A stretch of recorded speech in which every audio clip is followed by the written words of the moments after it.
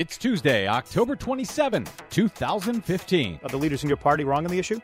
Well, I believe so. One Republican senator breaks ranks to support Obama's Clean Power Plan. This is illegal even under Indonesian law. Illegal deforestation causing killer air pollution in Indonesia. Washington, D.C. gets creative with the excrement floating out of the nation's capital. Oh, man. Plus, Senator James Inhofe has a plan to derail international climate talks. Of course he does. All of those plans and more straight ahead.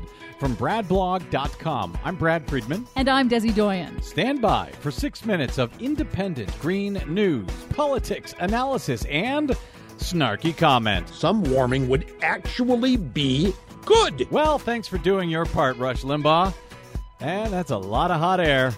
This is your Green News Report.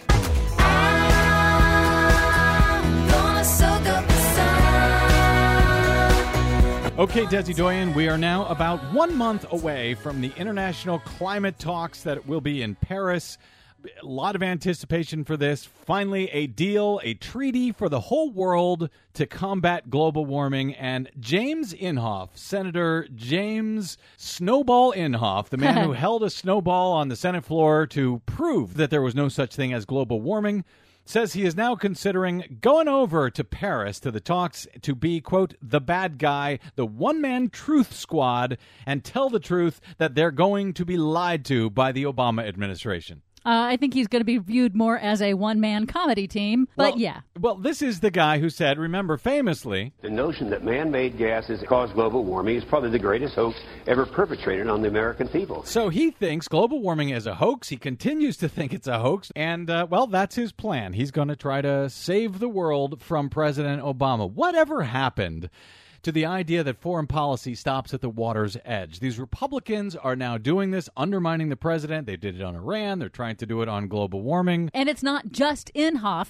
Senate Majority Leader Mitch McConnell from the coal state of Kentucky has warned the international community that Republicans plan to attack and undermine any agreement reached at the UN climate talks. Unbelievable. That's what these guys do now. Some might call it treason. But anyway, what else do you have for us today that is not treasonous? Well, I don't know if this is treasonous or not, but McConnell is also pressuring states to defy President Obama's Clean Power Plan. That's the first ever standards to cut carbon emissions from the nation's power plants. However, one Republican senator has broken ranks. Senator Kelly Ayotte of New Hampshire came out in support of the Clean Power Plan this week in an interview with New Hampshire's NPR. I've carefully reviewed this plan. And then I looked at what does New Hampshire have to do to comply, and we are well on our way to meeting the targets. And so that's why I've decided that I will support this plan. I believe we can help address climate change through clean energy solutions that will protect New Hampshire's environment. Ayotte is facing a tough re-election battle against New Hampshire's Democratic governor, Maggie Hassan, who's already supported the plan. It's interesting that when these Republicans have actual, competition, suddenly they decide to choose the side of reality, I guess. President Obama's landmark Clean Power Plan is also now under legal attack. Now, the plan would reduce emissions from the nation's power plants by 30%. It is a major pillar of our emissions deal with China. Literally minutes after the Clean Power Plan was formally published in the Federal Register late last week, 25 states, utilities, and coal industry groups filed court challenges to stop it, alleging the EPA is overstepping its authority. The fight is likely to ultimately land at the Supreme Court.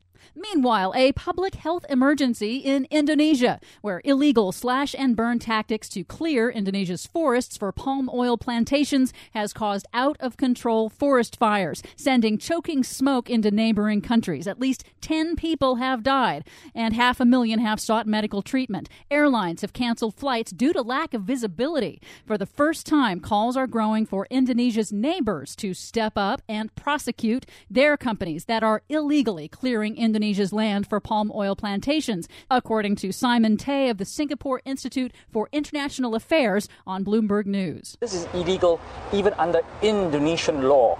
So Singapore needs to do its part. If there's a Singapore company that is involved in this, Indonesia should name it.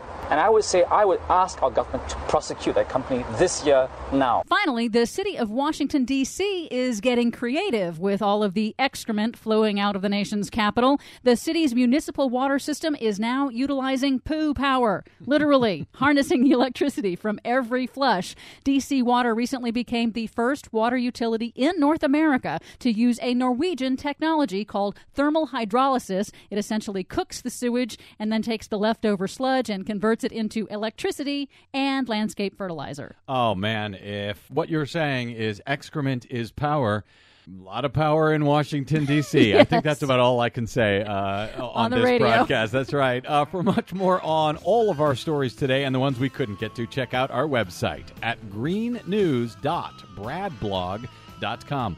Find us and follow us on the Facebooks and the Twitters at Green News Report. From bradblog.com, I'm Brad Friedman. And I'm Desi Doyen. And this has been your Green News Report.